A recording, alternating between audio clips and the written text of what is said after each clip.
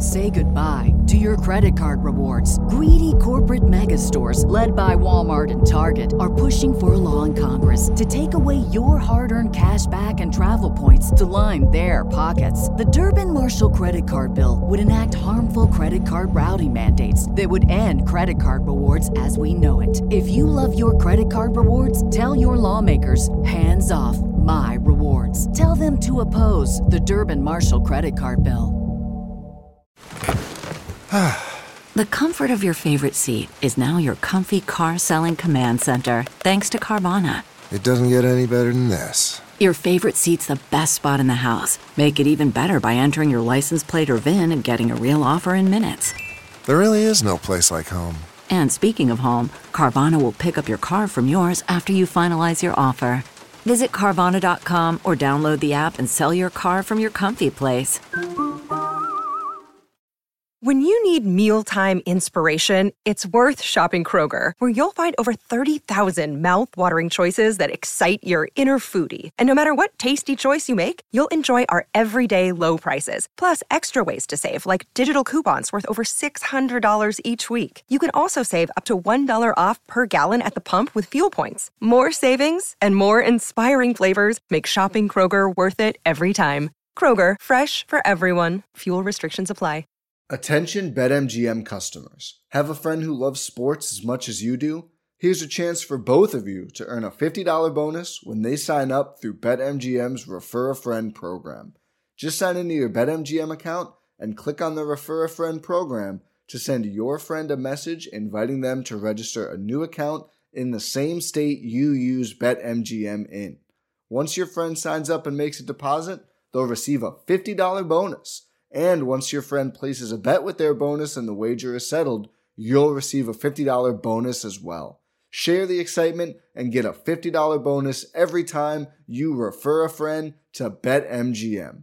Visit BetMGM.com for terms and conditions. Must be 21 years of age or older to wager. Ohio only. New and existing customer offer. All promotions are subject to qualification and eligibility requirements. Rewards issued as non-withdrawable bonus bets. Bonus bets expire in 30 days. Please gamble responsibly. Gambling problem? Call 1-800-GAMBLER in partnership with MGM Northfield Park. Introducing the Lowe's List for Innovation. While our aisles are filled with innovative products, we've selected our favorites just for you. Like the exclusive Whirlpool washer with industry-first 2-in-1 removable agitator. We love this washer because you can customize any load. And with other smart features to streamline your laundry routine, this product is a must-have for families. Shop the full Lowe's list of top picks at Lowe's.com. Lowe's, home to any budget, home to any possibility. U.S. only.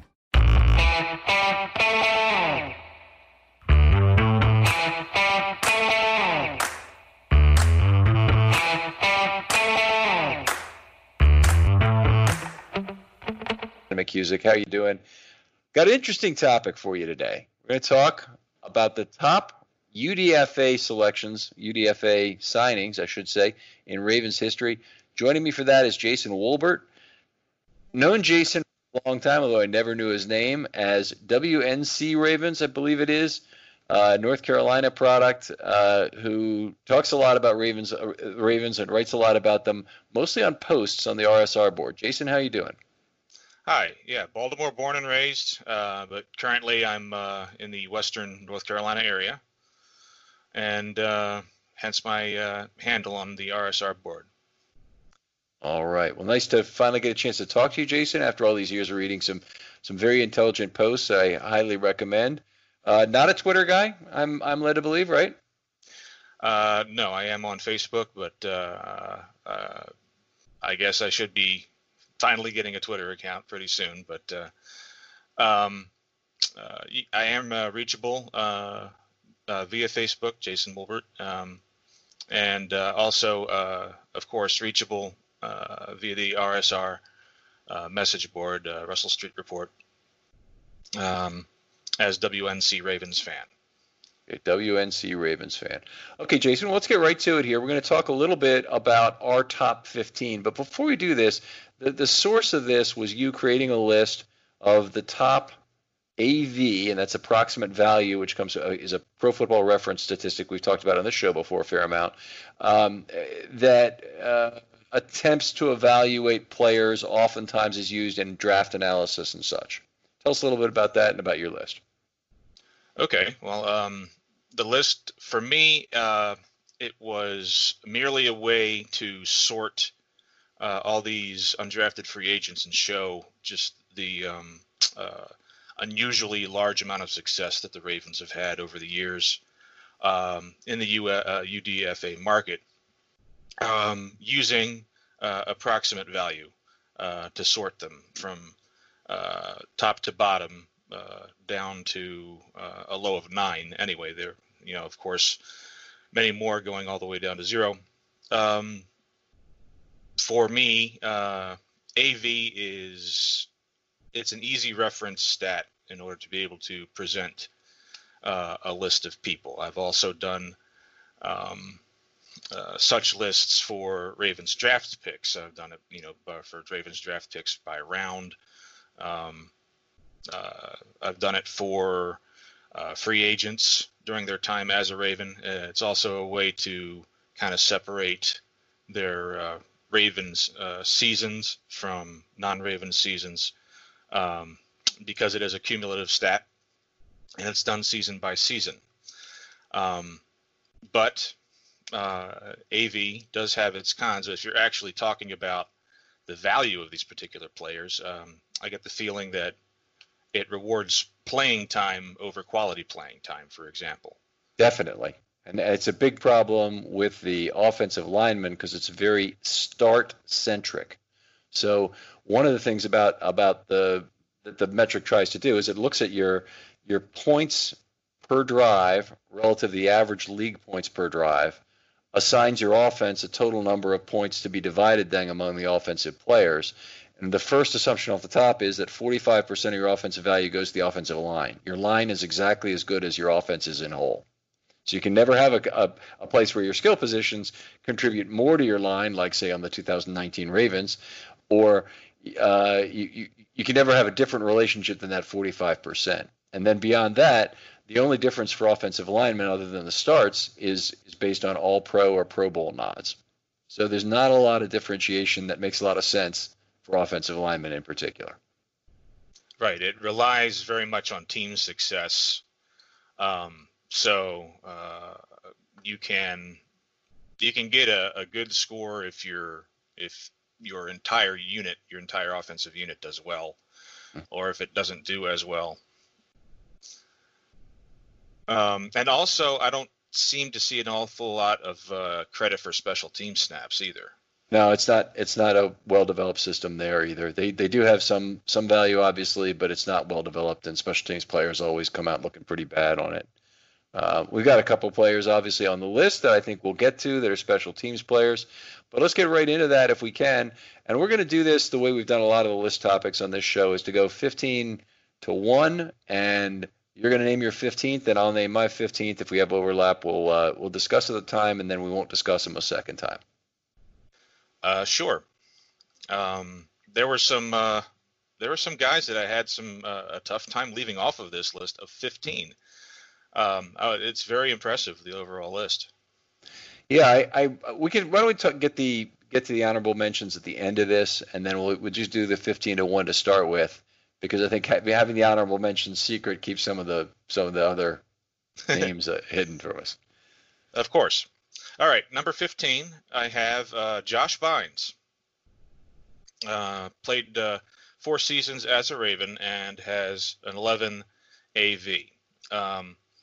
I would have put another linebacker here, Dannell Ellerbe, but Bynes, along with Marcus Peters, I believe they were the biggest additions that saved the 2019 defense. And it was very surprising how well Josh Bynes played when he came in. And of course, trivia time. He was the person who recorded the last tackle for the 2012 Super Bowl team.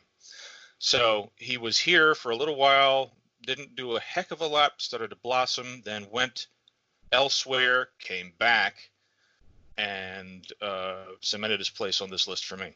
Okay, he's off of my list, and the reason I did that is because I can't give him credit for the 2019 season with his UDFA time.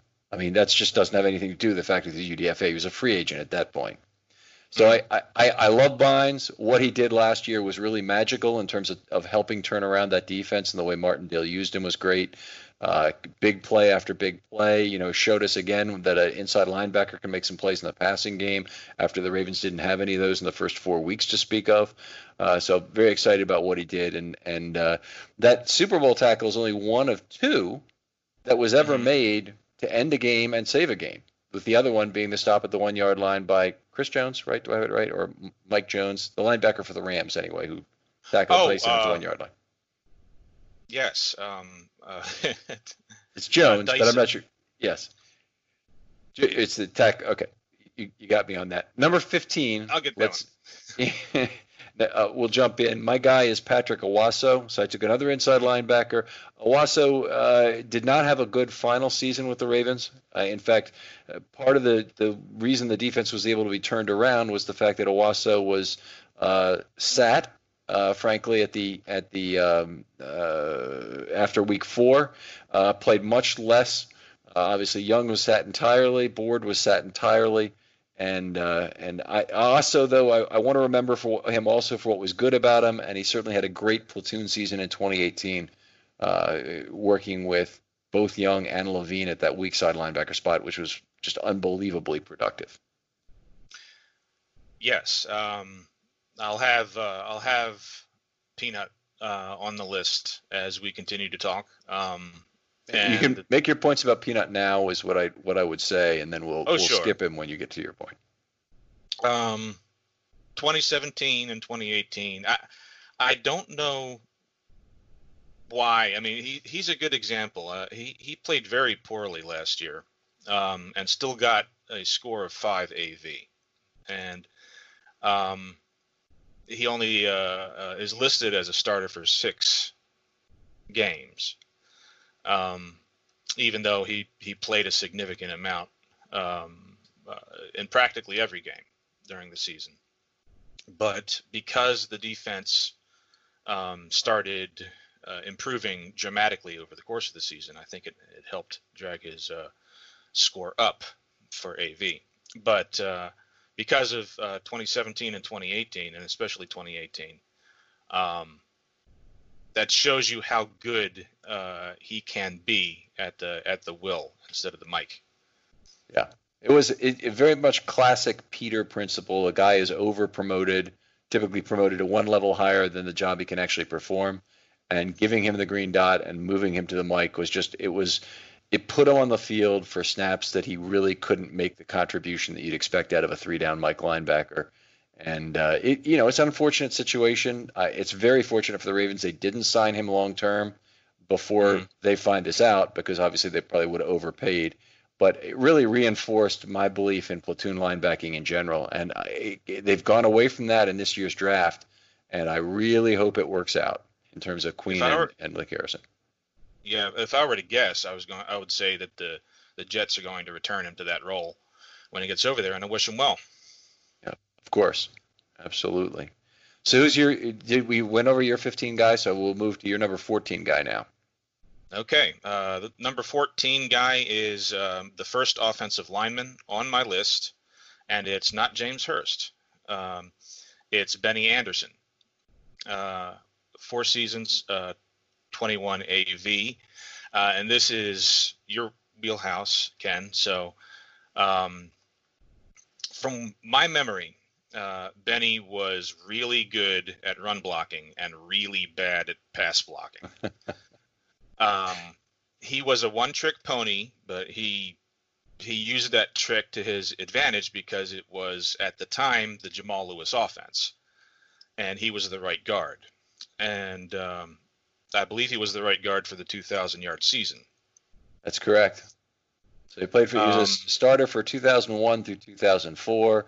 You made the point exactly that it was really Jamal Lewis's heyday where they didn't have any production really from quarterback during that era. 2001, Elvis Gerbach was there. 2002 was Jeff Blake. 2003 was the start of the Bowler era, which is hard to say without changing your voice somehow. And Benny Anderson was there and started most of those ball games for the Ravens. And, he basically was a lead blocker for Jamal Lewis. He pulled some, but he was 6'5", 345, just a massive offensive lineman. A little bit like DJ Fluker, a little bit smaller than DJ Fluker, but a very big sand in the pants right guard. You want to move defensive linemen and not just stand them up. Yep. There's really not much else to say about Benny. He had a role and he fit it. Yeah. Number 10 on my list was Benny, so I'll go to my number 14 guy, who's Will Demps, a safety who came in, undrafted, and immediately got playing time in his 2002 rookie season, along with a lot of other players. Boy, they lost a lot of defensive players. That 2002 season is not unlike the sort of replacement that they went on during the off season in 2019. Demps was a good player then for several years. At one time, he made a list as being the 10th best safety in the game. I forget who made that list at the time. I kind of was drinking something. I almost spat it out when I saw it. But he was a good player and could play the run well, could provide something in coverage, and I liked him. He was. He sat next to Ed Reed for the beginning of his career, Reed's career, and he wasn't a liability. I'll talk about Demps later. You'll probably notice that I really like defensive players, so I'll be skewing that way. I would just he's suggest another guy. Oh, go ahead. Go ahead and bring up your points about Will Demps now. So he's the first person who triggers him on the list. You say where you put him in, and give us your reasons why you rated him higher. I put him. Oh, sure, yeah, I have him 5th. The thing that I noticed is an awful lot of these guys have about the same AV value. Will Demps is 4 seasons and an AV of 21, which is exactly the same as Benny Anderson. So there's not a whole lot of a gap between 5 and 14 on this list for me, anyway. Demps, I noticed he moved to the Giants for the 2006 season. He missed out on that wonderful defense. And on another team where he had less talent around him and had to do more, he had a 100 tackle season and a sack and 2 picks and 7 passes defended. Reed moved to free safety, if I recall correctly, and the Ravens drafted Dwan Landry to replace Demps in the secondary. But those early, from Gerback, post-Gerback into the early Bowler years, had an awful lot of undrafted free agents that made their mark because of a roster, a bit of a roster purge. And Demps was one of those guys. Yep, we got more showing up on the list later in that category, but no problem with Demps being rated 5th here. The number 5 guy I'm looking on the list, I agree. There's not that much differentiation between Will Demps and him at number 14. You have a number 13 player now to name. Yes, I do. Michael Pierce comes in at number 13, and I thought he would be higher because of recency bias, perhaps. But he's another guy sitting at 4 seasons and 21 AV. Pierce is another specialist, someone who's very good at what he does, which is stop the run. And he's just a block of pure, unadulterated mass. He was pretty much unmovable in 2018, had a 91 grade from Pro Football Focus that particular year, but only a 3 AV because he wasn't listed as a starter for most of those games. It really seems to have a penalty for sub-package players and specialists that way. And that's obviously the sub-package penalty is a huge problem because the sub-package players are playing the higher leverage downs. Now, that's not always true, and in Pierce's case, he was typically more of a rundown player, also a 4th and short, 3rd and short player where he's made some of his real impact plays for the Ravens. But if you think about other players who are pass rush specialists or they're pass defense specialists of other sorts, and we'll get to some of that, then it's really undervaluing that to basically give the starter most of the credit. Mm-hmm. So anyway, I had Pierce as number 3 on my list. In terms of raw talent, no doubt about it. I mean, he's ahead of just everybody else on this list in terms of what he could do that was really exceptional on a football field. I used to say that he had the ability just once per game, whenever he wanted to drive his guy 2 yards into the backfield.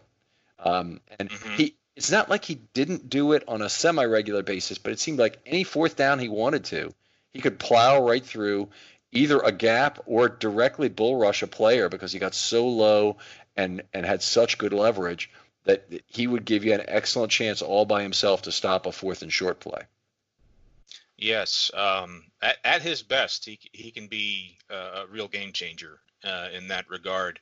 I'm concerned a bit about him that he had a bit of a fall off last year.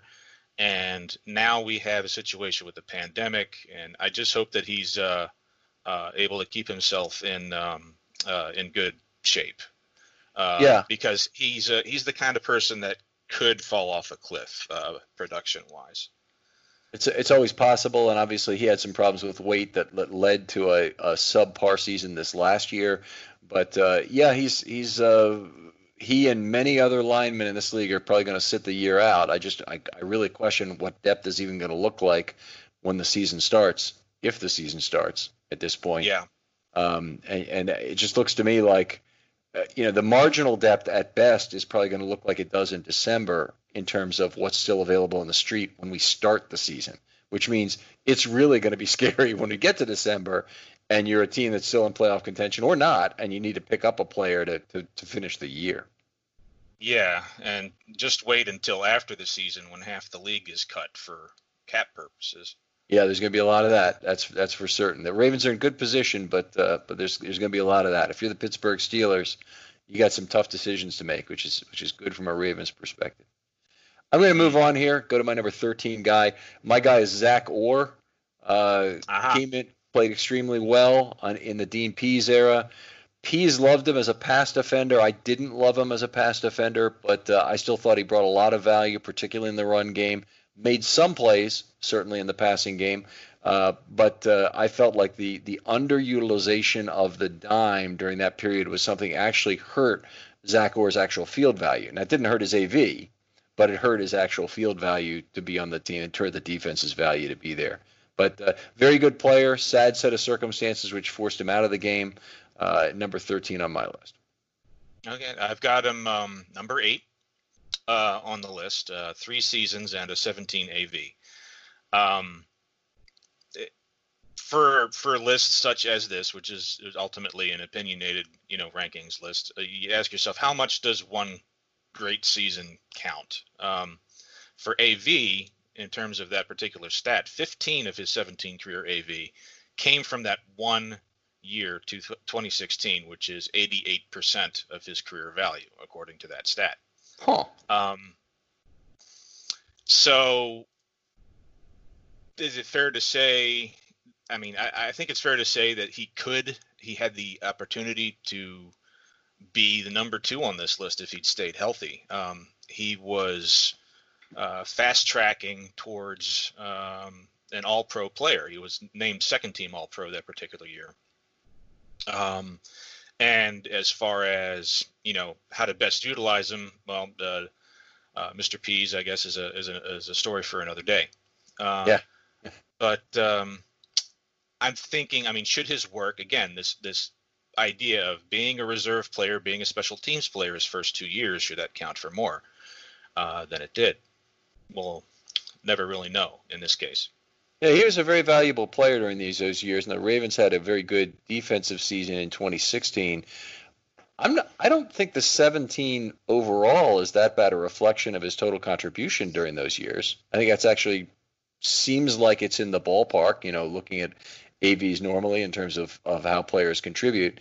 That's the funny thing about it. It's how it was accumulated 1, 1, and 15. That's really weird. I didn't know that before I looked right now.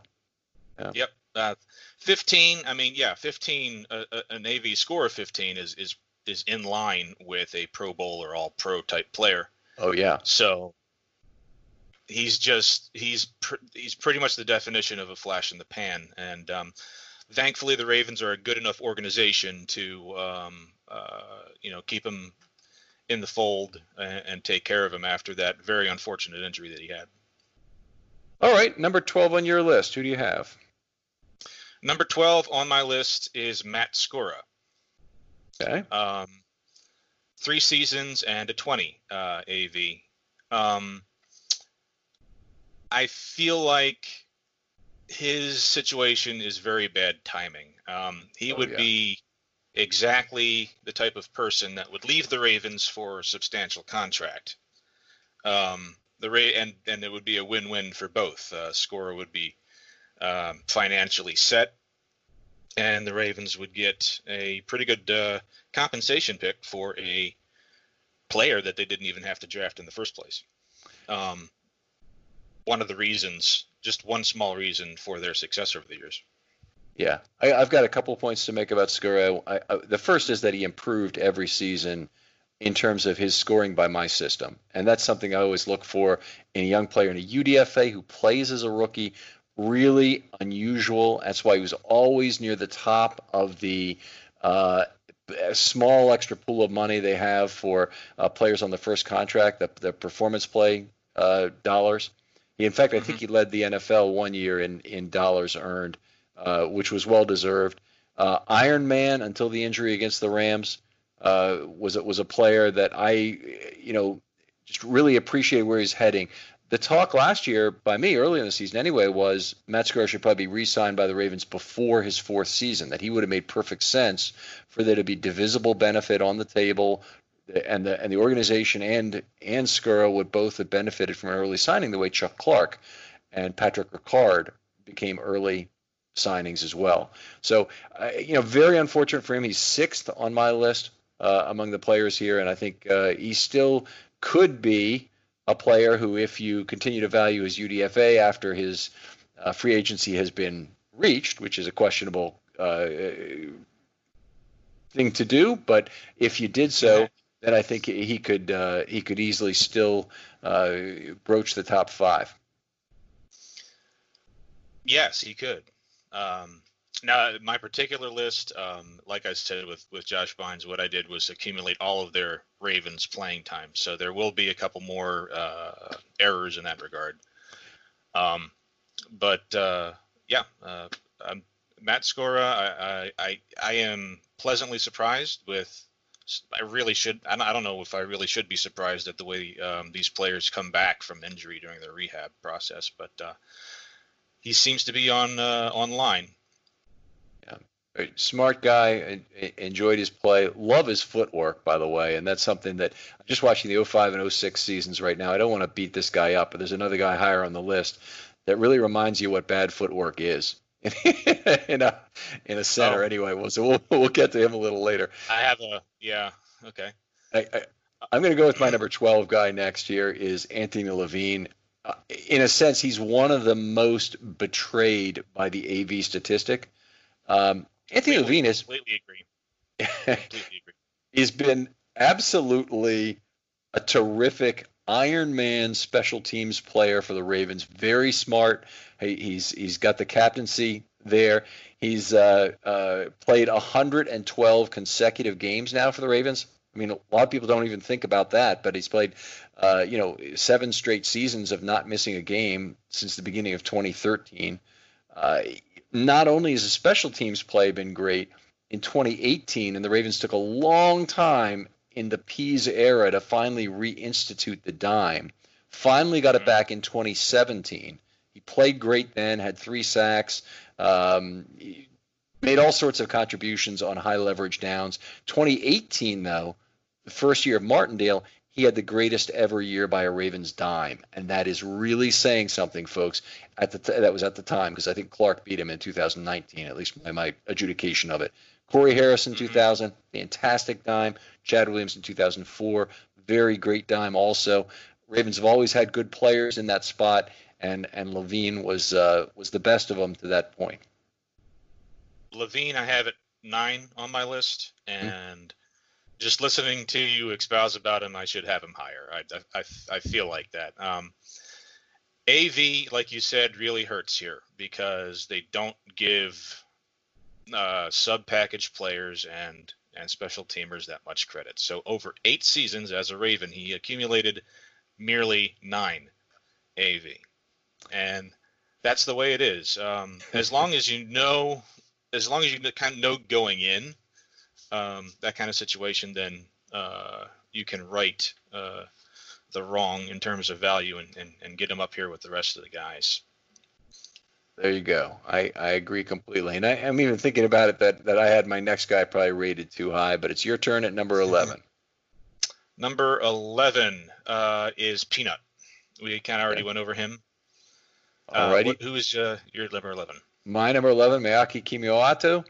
And a great defensive lineman for the Ravens for 4 seasons from 2002 to 2005. Came in and played regularly. They used him much in the way they did Pierce. Kimiyoato was not quite as good, but he was asked to do an awful lot immediately as soon as he joined the Ravens, and was basically the starting nose tackle for several years in there. So did a great job turning the 2002 team around, which was not a great defense, but it was a defense that was very young. And then the 03 defense, of course, was great again. And 04 and 05, only the defense was keeping the Ravens in games during those years. So really his contributions are very significant during that period. He came back to the 2012 Ravens and won the Super Bowl with them. Nice for him to get that benefit. I didn't credit him with that effort in terms of what he did, but he's still number 11 on my list. I've got him. I got him number 10. So, okay. I was giving them some credit for comeback years. In this case, 2012. I remember one thing people always point out the lights going out in that Super Bowl, but sometime during the early second half, I think we lost Haloti Ngata to injury for the rest of the game, and the defense really having a tough time without him. So I was actually wondering, do you know if Kimiyoato started the game at nose tackle, or was that Terrence Cody, and who was replacing Ngata? It would not have been Terrence Cody, but let me just look real quickly and look at his game logs for the playoffs that season. And in 2012, so his final game, like Ray Lewis, he went out winning the Super Bowl, and he started each of those 4 playoff games. Okay, so that's something. He part of the pipeline from Polynesia out of Utah. Utah appears to scout very well over there, and Make, who subsequently gained U.S. citizenship from Hawaii, is just one of those guys. It's a good reservoir to take a look at, particularly for defensive linemen. And he left after 5 seasons or 4 seasons, I should say, and 18 and 19 AV to go to Carolina for a while, and then came back, won a Super Bowl. Something that maybe somebody like Pernell McPhee will be able to do if we actually play out the season. Yeah, that would be nice. And he was productive in Carolina as well. A nice, consistently productive run defense, primarily nose tackle throughout his career. Now, if I'm looking ahead here, I believe we've both done number 10. I had Benny Anderson, and you had Kimo, number 10. Yep. So at number 9, who's your guy? Anthony Levine. Okay, right, Anthony Levine. Okay, so my guy at number 9, since we already discussed Levine, is Gus Edwards. Definitely a couple of seasons there that are absolute perfect comps for each other, both extraordinarily good. His first year, he had all sorts of outstanding after contact numbers, particularly in the middle of the field. An absolute dream pairing with Lamar Jackson in terms of a power guy up the middle who, when double teams have a little bit of time to develop during the mesh point, he has an excellent chance to get a second level opportunity where he really makes defenders pay. I don't happen to have him on the list, but he's one of about 5 guys that I could easily throw somewhere on this list. And he's still got a future ahead of him as a Raven. So hopefully, we get playing time for his sake out of him. It's going to be a pretty crowded running back room. But when he is on the field, he has been very, very good at, like you said, missing tackles, executing the offense. So Gus Edwards is I'm certainly happy that I remember the Ravens had 3 undrafted rookie free agents that year at the running back position. They had Mark Thompson. They had Gus Edwards. Who was the third guy? Oh, you're not talking about Collins, are you? It's Thompson, Edwards, and another guy who was on the practice squad that got elevated. Because Collins, yeah, they were all on the practice squad, and I was more of a fan of the other 2 than Edwards, and I think perhaps it was an anti-Rutgers bias. I'm thinking, can there really be that many good players coming out of Rutgers? But there are. Just look at the New England secondary, and you can see that. So there's talent over there. It's definitely a very good player there. Number 8 for you now. We're up to. Number 8 is where I put Zach Orr. I was really kind of debating, whether to put him higher or lower, but 8 is where I ended up with him. Okay, number 8 for me, Albert McClellan, another great special teams player for the Ravens for many years. One of the reasons I wanted McClellan on my list is he just did everything that was asked of him in terms of versatility to play whatever defensive position they needed. So he played outside linebacker. He played as a rush linebacker effectively with Suggs out in the early part of 2012 and helped hold that defense together in the early part of that season before Suggs returned. Suggs honestly didn't have a very good year in 2012 anyway, and McClellan continued to be used in various roles over the years. He played some standing outside linebacker, obviously some inside linebacker as well, lots of special teams responsibilities. Oftentimes during that period, he was asked to do more than he really could, but it was only because out of extreme need that the Ravens asked him to do that. So in a lot of cases, you hope that people remember what McClellan could do as opposed to what he couldn't do. McClellan is in my honorable mentions list. I'm glad that you included him in your list, though, so that we could go over a couple talking points with him. He, much like Anthony Levine, his score is suppressed because of who he was, what he did. I got the feeling McClellan was a very, very good player, did a lot of different things, but Levine is kind of the guy of that unit, like the belt holder of the special teams unit, which is why I ended up having Levine over him. But McClellan is going to end up being one of those guys that aficionados of the Ravens are going to remember him, but the casual fan probably won't. So it will be up to us to remember them and tell people about them. I remember Albert McClellan. That's true. That'll be an interesting thing. He's kind of like the Benny Thompson of his era, in terms of being that, or maybe Levine is, if you want to call it that way. But I will say this: whenever Jerry Rosburg would go to the podium, Rosburg, interesting character, by the way, special teams coach for many years for the Ravens, but absolute firebrand, talking to his players on the field. He curses like a sailor, tells them get in position. We're doing this rep over again because he doesn't know what the hell's going on, kind of thing. And come back here. And then he goes to the microphone, and he's this professorial, very witty character, and it just is a completely different personality. He was always very flippant and never really liked, I think, being at the podium. He didn't really want to answer questions, but he would always give you a sarcastic answer.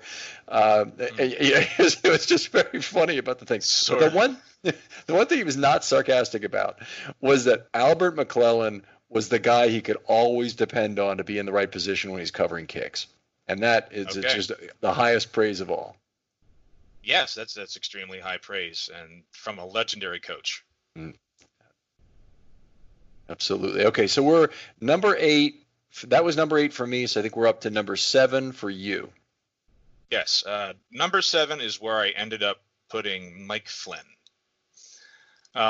Mike Flynn happens to have the highest AV score among all undrafted free agents based on his playing time as a Raven. He played 10 seasons in Baltimore, all his career, his entire career. That list is pretty short of players who've played 10 plus seasons as a Raven and are Raven lifers. Flynn, however, was never a superlative player. He was always kind of just there for a long time. I was very interested in hearing what your grades for him were over the years, as he was just, I mean, he started at right guard for the 2000 team, I believe, and moved to center and just stayed there. So what do you think about Mike Flynn and how valuable he was? Let me preface this by saying what I've done with Mike Flynn is probably unfair, because I have looked at the tail end of his career so far, the 06 and 07 seasons, a portion of the 05 seasons we've scored now, and I have not scored the early seasons as we work our way back to 1996. Already got there on defense, have logged all the plays for that, but on the offensive line scoring, my wife and I do that, and we just do it on an as we can basis. Last night we scored 1/4 of the 2005 Bears-Ravens nightmare in Chicago. So that's a game where Flynn is playing. And unfortunately, you see things almost every game from Flynn in terms of some footwork getting him in trouble, whether it's either stepping on the quarterback's foot, which was a fairly common occurrence during the Bowler era, or tripping a guard while that's going on. And I attribute actually a lot of that to poor coaching, that the Ravens offensive line coaching at the time was not as focused on some of these fundamental issues, and a Joe D would have been able to iron that out and keep it from happening. Flynn had a lot of other problems in terms of not having the greatest anchor, but it wasn't, when you look at all centers, it wasn't terrible. It was mostly the footwork issues that really get me more than anything else about what he did. And go ahead. I definitely remember Kyle Bowler tripping and stumbling. I remember that. One particular play from early 2005 where Flynn steps on his foot and Vincent trips him. It's just a double whammy, and it wasn't Bowler, it's actually Anthony Wright, but it's the same basic idea that these guys do. Anyway, I had Flynn 4th on my all-time list. The time at which he did, I felt like he had to be better in those earlier years than he was in the later years than I saw him, or he just wouldn't have still been around at that point. That makes logical sense. I mean, you played 10 seasons for the team. Perhaps, there's because they like him so much, he'd be hanging on a little too long with the team. But there he is. That's an interesting thing about the coaching. You would think something like that would be coached out. During that time, the offense were not just the center quarterback exchange, but would be just doing things that high school teams wouldn't be doing from time to time. It was very strange to watch. Yeah. Lots of problems. So, we're up to your number 7 guy. Mike Flynn is my number 7. Okay. Mike Flynn is your number 7. All right. Next up is my number 7 guy then, which is Jameel McClain. Inside linebacker, obviously played a lot with Ray Lewis during the years from 2008 on.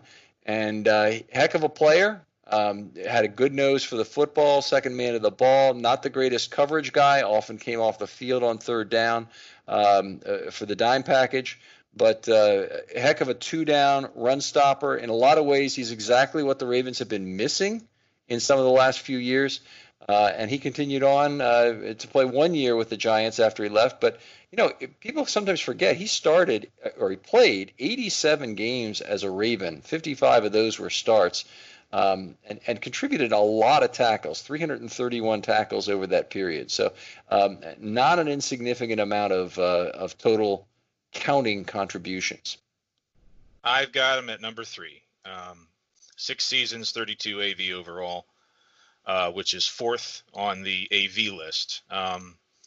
And he is one of the poster children of Ravens undrafted free agent linebackers.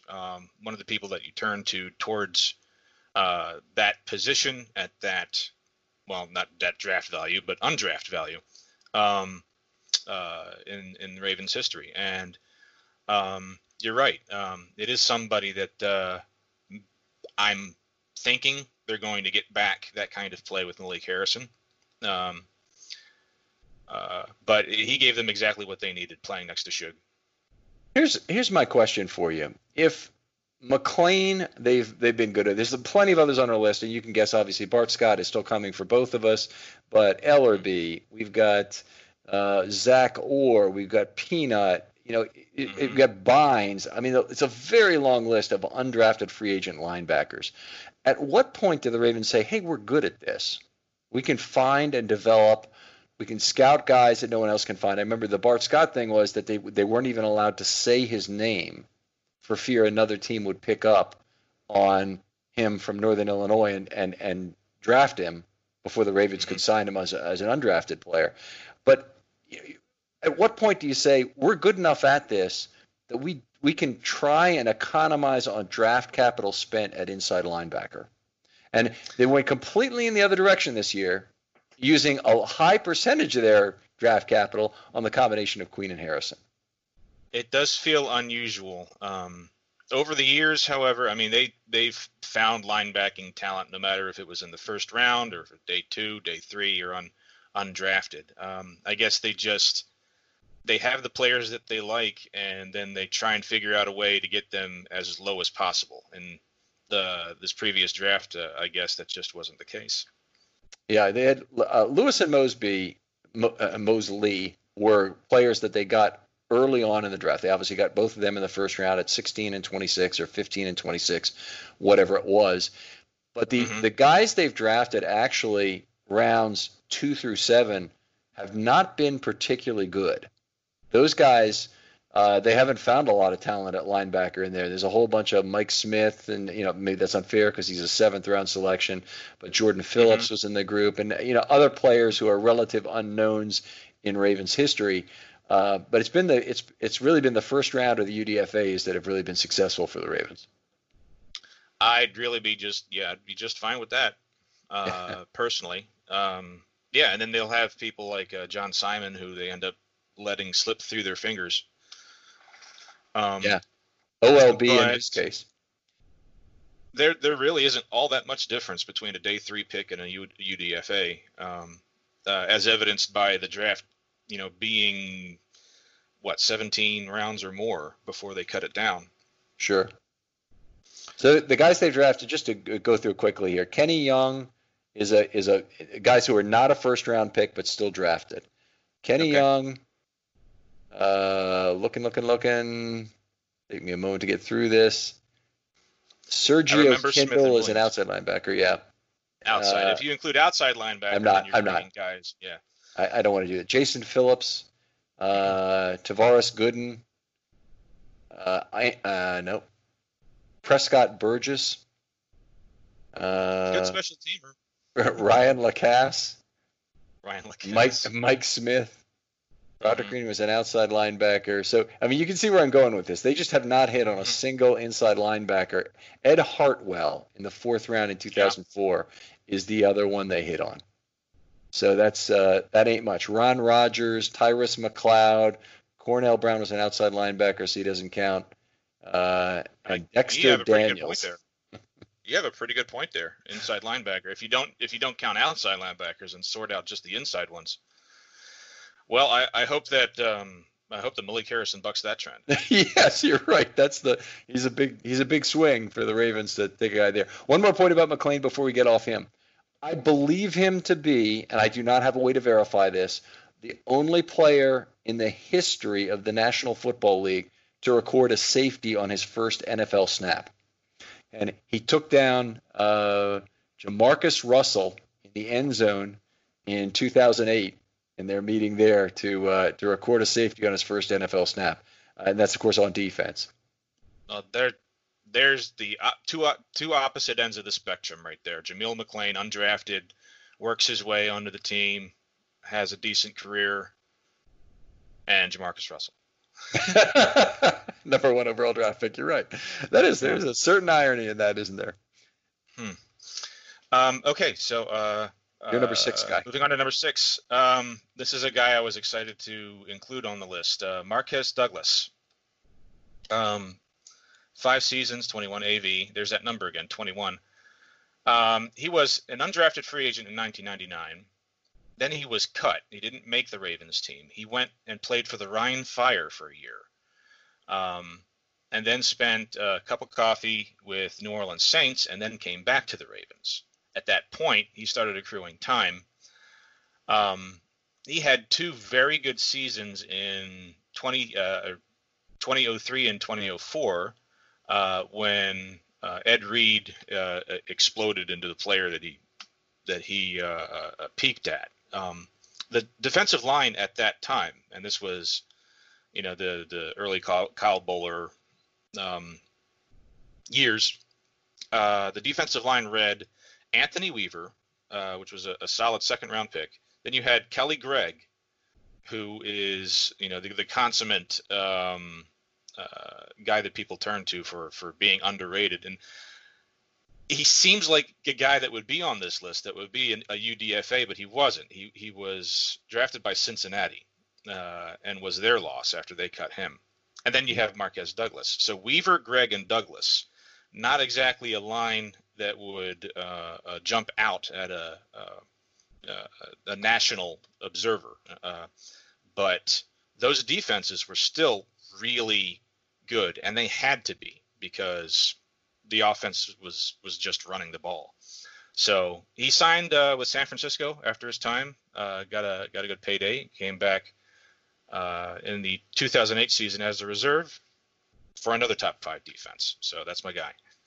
Okay, that's a good pick. I like it. I had him at number 5. I really liked his career. He was a very high volume snap guy, defensive end that they could depend on a lot.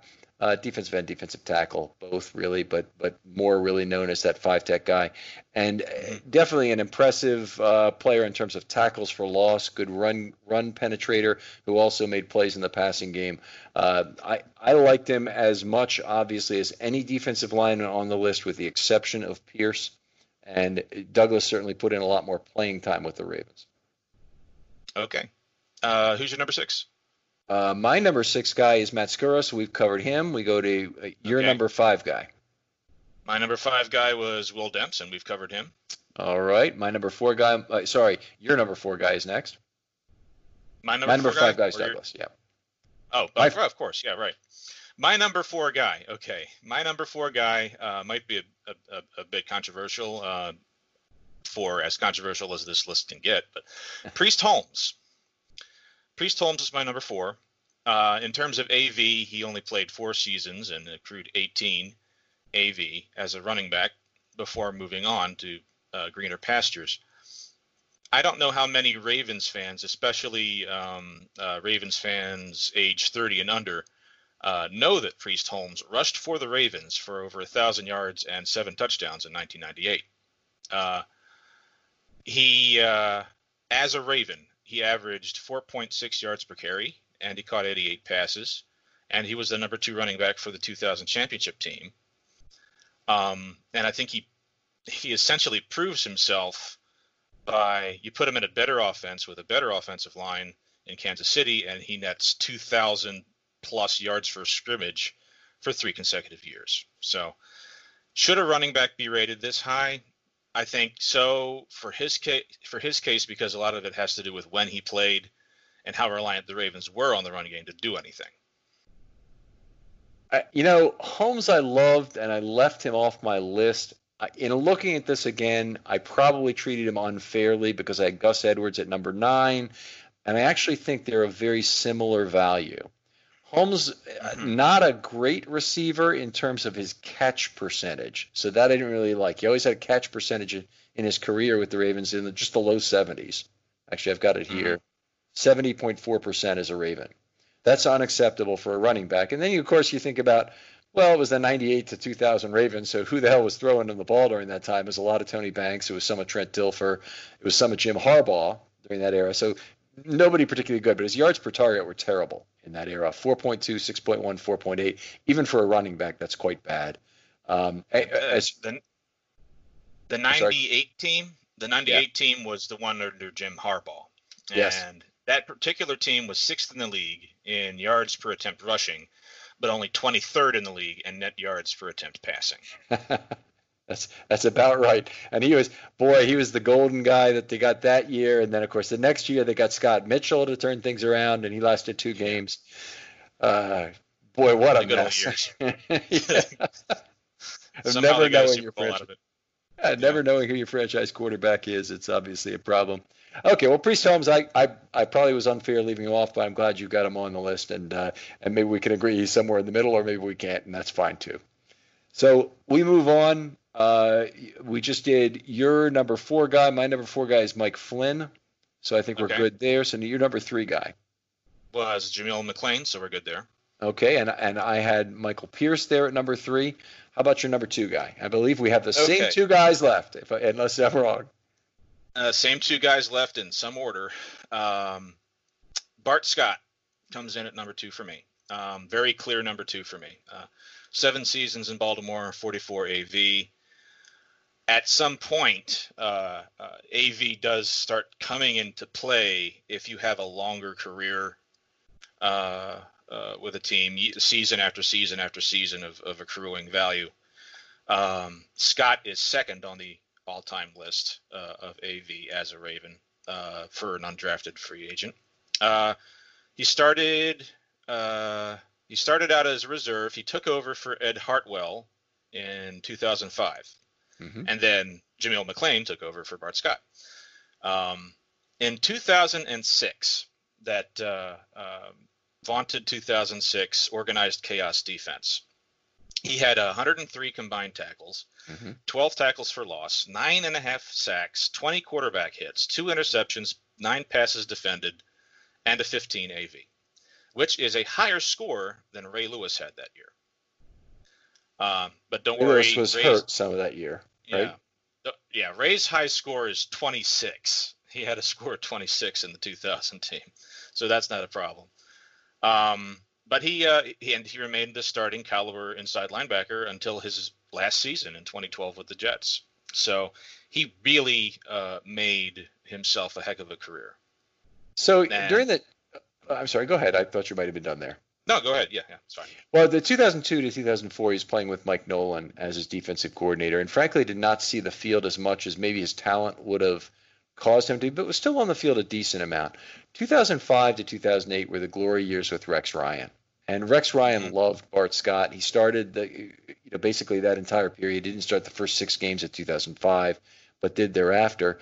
And he really liked playing for Rex Ryan. And the story goes that after the 2008 season was completed, Rex Ryan didn't really get along with Harbaugh all that well and was ready to move to New York, took the job there. And as soon as the free agent deadline had passed, the league year had begun, and the free agent period was there, Rex was at his house at 12:05 to pick him up and say, "Hey, we're going to New York. Come hop in the car," and he wouldn't take no for an answer. That sounds just like him. That sounds just like him. Yeah. So is he your number 2? He is my number 2 guy, and I think that leaves us with the same number 1. You can bring him in. Justin Tucker. I had James Hurst. Oh, James. I'm just kidding. Justin Tucker is on track to be the best kicker in NFL history. He really is. Right now, I ended up looking at AV values for kickers, and I didn't think I would be doing that yesterday, but there I was. It seems like for kickers anyway that AV does a fairly good job, comparing kicker to kicker, because it's basically comes down to volume and accuracy. That's pretty much all you have as far as data points, volume, distance, and accuracy. He is already, after just 8 seasons, and kickers last a long time. After just 8 seasons, he's 41st all time in kicker AV with a score of 41. Most kickers above him have at least twice as long a career. Morten Andersen is the number 1 on this list with a 97 AV, and it took him 25 years to get to that. I noticed that an elite score for a kicker appears to be 6 or more in a season. I queried that. It's happened 116 times in NFL history. And Adam Vinatieri did it twice. Gary Anderson did it twice. Morten Andersen did it 3 times. Jan Stenerud did it 4 times. Tucker, in just 8 seasons, has already done it thrice. It's impressive. So there you have it. He's on track to be the GOAT. I so many things about Tucker are amazing. It's really hard to pick just one, but I'll say this. Tucker, there have been 175 total seasons of 128 or more points scored by any position in the NFL. That includes, I think it's 5 or 6 guys who did it as running backs primarily, although a few of those, particularly in the old years, were also the kickers, like Paul Hornung would be an example of that. But is mostly kickers on the list. And of those 175 seasons of all time of 128, Justin Tucker has played 8 seasons and has 8 seasons of 128 or more points, including, remarkably, the last 4 of exactly 141 points. So he's not only good, he's been consistent. In terms of all measures of distance, he's the longest range kicker of all time. In terms of average miss distance, he's by far the longest. In terms of average make distance, he's the longest. He's the highest in terms of percentage. He's a very, very special player. And I guess I'd ask the question of you, what if another team came to the Ravens and said, you know what, we've just been having problems with our kicking game. We'll give you a first-round draft pick for Tucker. Would you take it? The Sebastian Janikowski question, eh? Effectively, yeah. Yeah, would I spend a first-round draft pick on Justin Tucker? Knowing, I think I would. I know it sounds crazy, but I think I would. I think he's the only guy that I would do that for. By the way, effectively, if you would refuse the trade, then you would spend that draft capital, because that's exactly what you've done. Right. And in this case, in the case of Tucker, I think it makes it an even more interesting question now that he's making $4 or $5 million a year, that another team would still potentially value him that highly. And I don't know that anyone out there is actually doing that, but it wouldn't shock me if another otherwise very polished team would say, hey, this is the thing that'll put us over the top. If Kansas City had problems with their kicking game, they say, well, our draft pick's going to be pretty low in the first round, and what if we could get Tucker for a 1? He'd really finish off our special teams in a way that's just hasn't been done so far. Well, think about this. If Kansas City suddenly develops Pittsburgh Steelers syndrome and has trouble with their kicker, and they come to the Ravens and say, we'll give you the first-round pick for Justin Tucker, and the Ravens do that, then wouldn't that be a significant power switch in the hierarchy in the AFC? Kansas City's already been able to win a Super Bowl, and the scene in the near future it looks like it's going to be Kansas City and Baltimore year after year. So I wouldn't want to be the guy to give Justin Tucker over to the Chiefs in this hypothetical situation, because it might end up costing the Ravens a couple playoff games. It's definitely it would be a big risk to do it. I'm always generally in favor of trading a player for a first-round draft pick. Almost anybody, obviously wouldn't do it with Lamar Jackson, but almost anybody, if you could get that, I would take the deal. These recent 2 number ones for a player that you then have to assign to a contract are just absurd to me. I mean, the Jamal Adams trade is just beyond absurd. I'm saying if we could get 2 number ones, the equivalent player that I would trade right now would be like Mark Andrews. And he's got a year of additional time on his first contract. Actually, Jamal Adams is a first-round pick, so he's a 5th-year option. But you understand what I mean on that Adams is through 3 seasons and Andrews is through 2. If you want Orlando Brown and it's only 1 first-round pick, fine. He's yours. It's just you've got to be realistic about this. I know they wanted to keep a lot of this team chemistry together, but the Ravens' strength is in drafting. And if they can acquire an extra number 1 pick for pretty much anybody, Lamar Jackson obviously excluded, they do it. If they came to the Ravens with the Laramie Tunsil offer for Ronnie Stanley, I'd have to seriously consider that. If somebody said, they got 2 number 1s. They got a 5th out of Kerry Vedvik. So,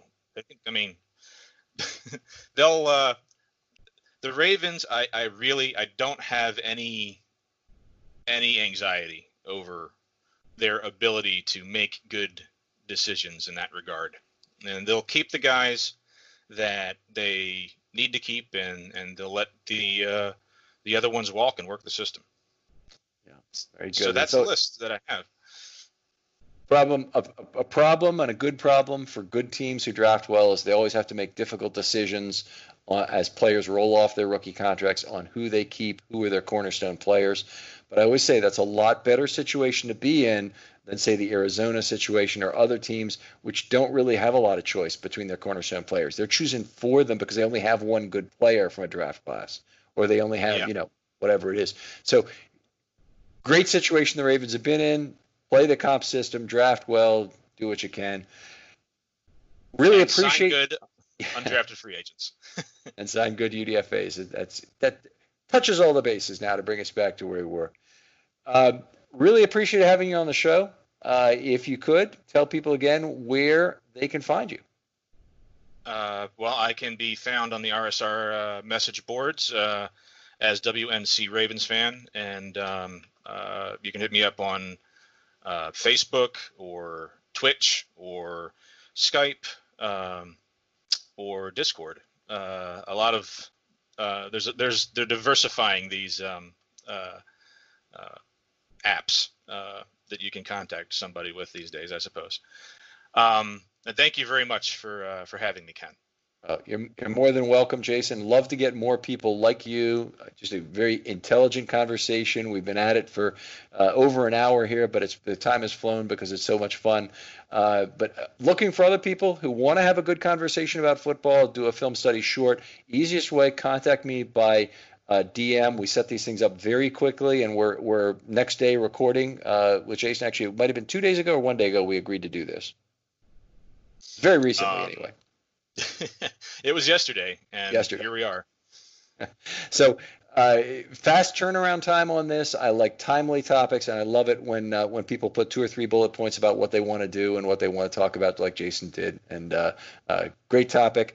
Thanks again, Jason, and we'll talk to you next time on Film Study.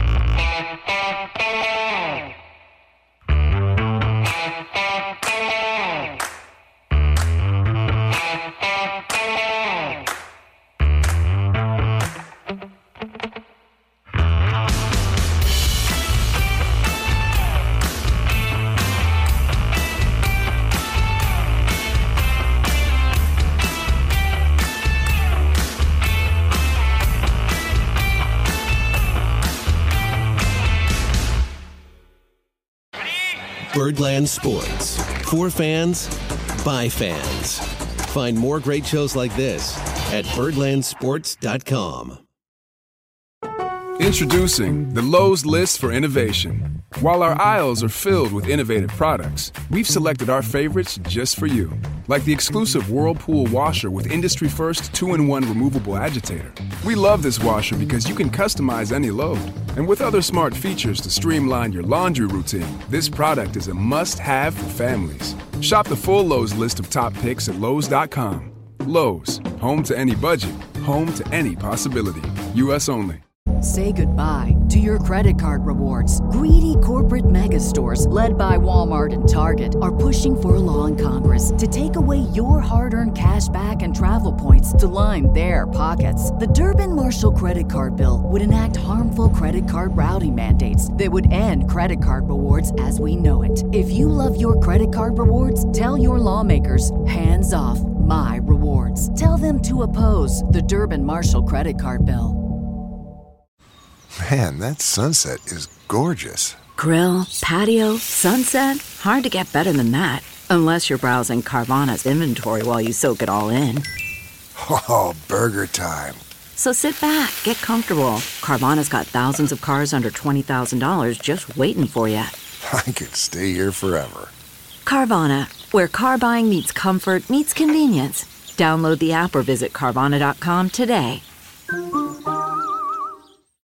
When you need mealtime inspiration, it's worth shopping Kroger, where you'll find over 30,000 mouth-watering choices that excite your inner foodie. And no matter what tasty choice you make, you'll enjoy our everyday low prices, plus extra ways to save, like digital coupons worth over $600 each week. You can also save up to $1 off per gallon at the pump with fuel points. More savings and more inspiring flavors make shopping Kroger worth it every time. Kroger, fresh for everyone. Fuel restrictions apply.